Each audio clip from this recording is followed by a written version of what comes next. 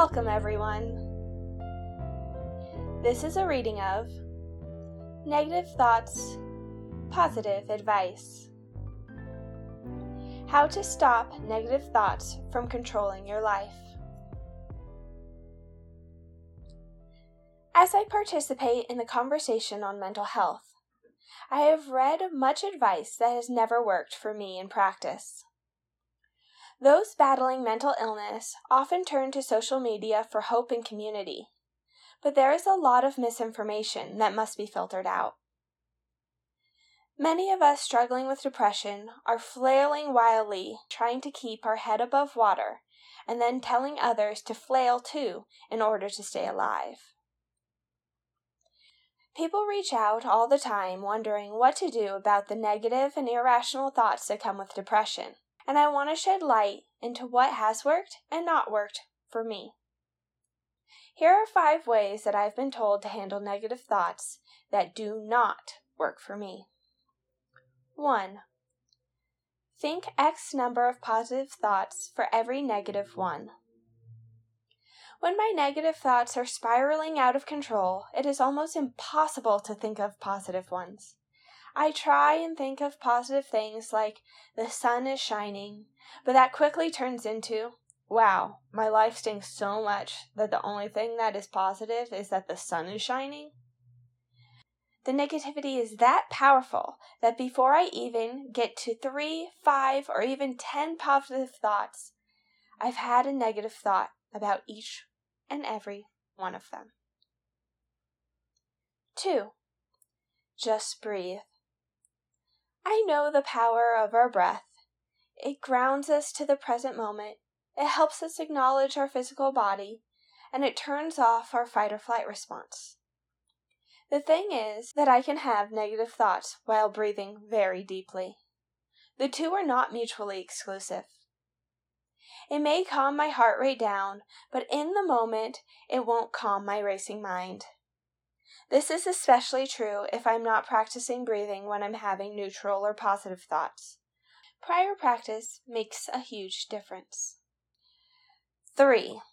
Understand that the negative thoughts are not you. It seems all well and dandy to understand your thoughts are not you, but this is just another thought until you experience it. It is kind of like saying you are now going to call the color green red. You may have a different label for it, but your brain is still registering the same color wave. Telling myself that these thoughts aren't me is quite frankly the only thought I don't believe. 4. Focus on your strengths. Focus, force, and effort do little to help me when the monster in my mind has taken over. He is too strong. Almost immediately when I try and think of my strengths, I draw a blank, and then I feel even worse about myself. I can't even think of one thing good about myself. 5. Challenge your thoughts. A common tool given to me in therapy has been to challenge my thoughts. Are they real? Are they accurate? Or even worse, what would a friend say to these thoughts? Yes, my thoughts feel very real, and yes, they feel very accurate. I may logically know that this isn't true, but my experience is telling me that they are. Challenging them ends up only reaffirming their power. These strategies may help other people, but they definitely don't help me. I have noticed that the 5 strategies above help those that are not dealing with mental illness. If you are dealing with normal sadness or worry, these would probably be a lot more effective. So what does help me when I have irrational and negative thoughts? The following techniques over the years and with lots of practice have been what really helped me cope with the terrible thoughts. 1. Write them down and dispose of them, or share them. Writing the thoughts down gets them outside of my head and onto a paper. It allows me to accept that they are there. Rather than the advice to not give our thoughts weight, this technique works because it allows me to give them power. My thoughts are loud, big, annoying, and strong, and I can acknowledge that truth by writing it down. It also gives my body something to do while the thoughts are racing, which helps me a lot when they come with a feeling of anxiety. I think disposing of them is nice because I get to feel empowered by throwing them away or even burning them. It feels good to watch their destruction, even if they will return. When I share my writing with another person, it often helps me to feel connected, which is something that is lacking when my mind is racing with thoughts of the terrible existence of humanity. 2. Meditate twice daily. This simple practice will reveal more than anything else can. It helps me to accept the negative thoughts. It teaches me to sit through the discomfort and to welcome all experiences of life. It only works if I do it consistently, and is not a quick fix for when I feel I just need to relax. 3. Seek out someone who understands. There is something great about finding someone so I don't have to be alone with my thoughts that are insane. It's important that I share them with someone who is non-judgmental, understanding, and not trying to fix me. But over time, I have found that person. It can be hard to find the courage to show you're crazy to someone. This takes time, and trust must be built. 4. Express gratitude daily. Gratitude is more than just thinking positive thoughts.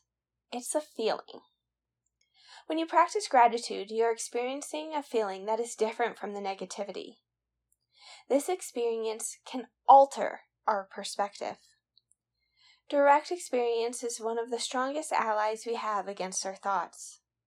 Expressing gratitude in the moment will not always work, but if done as a daily practice, it can alter our perception and eventually our mind. 5. Clean. While depression makes even simple tasks seem daunting, if you can bring yourself to do it, it really helps with the negative thoughts. It gives you something to do with your body and changes your environment. It also takes away from something the negativity monster would normally love to munch on, such as the thoughts like, "I'm so pathetic, my room is a mess." Keeping things organized also makes me less frustrated, and therefore prevents negativity in the future. It's not that I clean my room when thoughts are overpowering, but the regular act of cleaning and organizing that helps. These techniques help me deal with my depressive thoughts, but there are definitely other techniques that can be highly beneficial.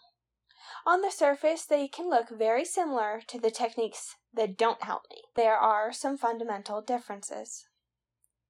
So why do these techniques work while the ones above don't? Let's take a look. 1. They work because they don't use thoughts to fight thoughts.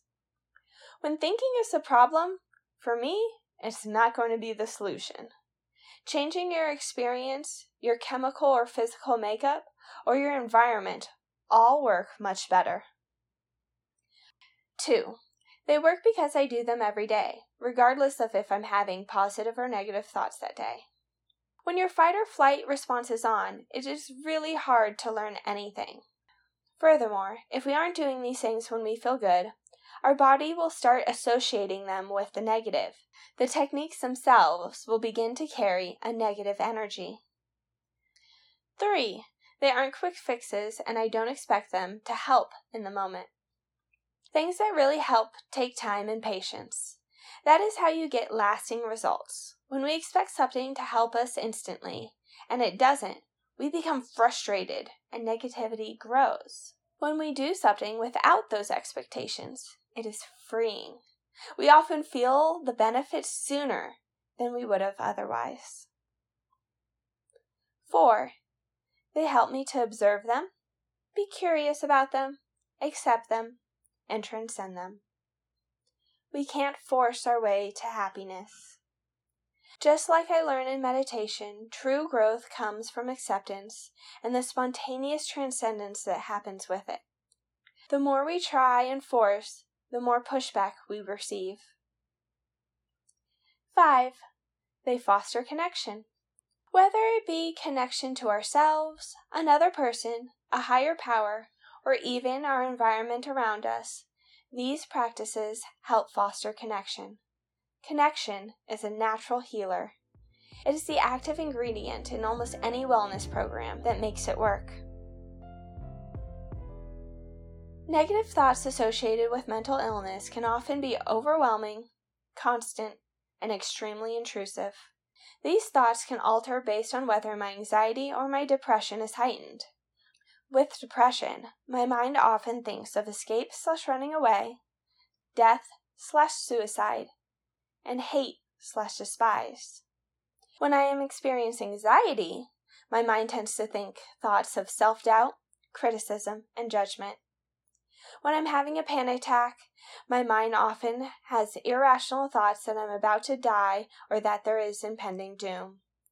Regardless of where my irrational thoughts come from, I still use the same mechanisms to help cope with them. This is because I'm not looking for a quick fix, but rather trying to restore a delicate balance to my entire system. If I were looking for in-the-moment fixes, I would probably treat irrational thoughts differently, but that won't help me in the next week, or next year, or next decade when they happen again. Now that you understand the principles and why these techniques work, what other activities might help you combat negative thoughts? Leave your ideas in the comments section.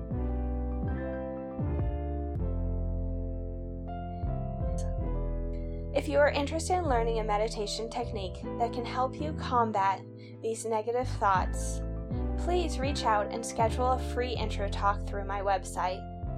I hope this reading helped you find a little piece of peace.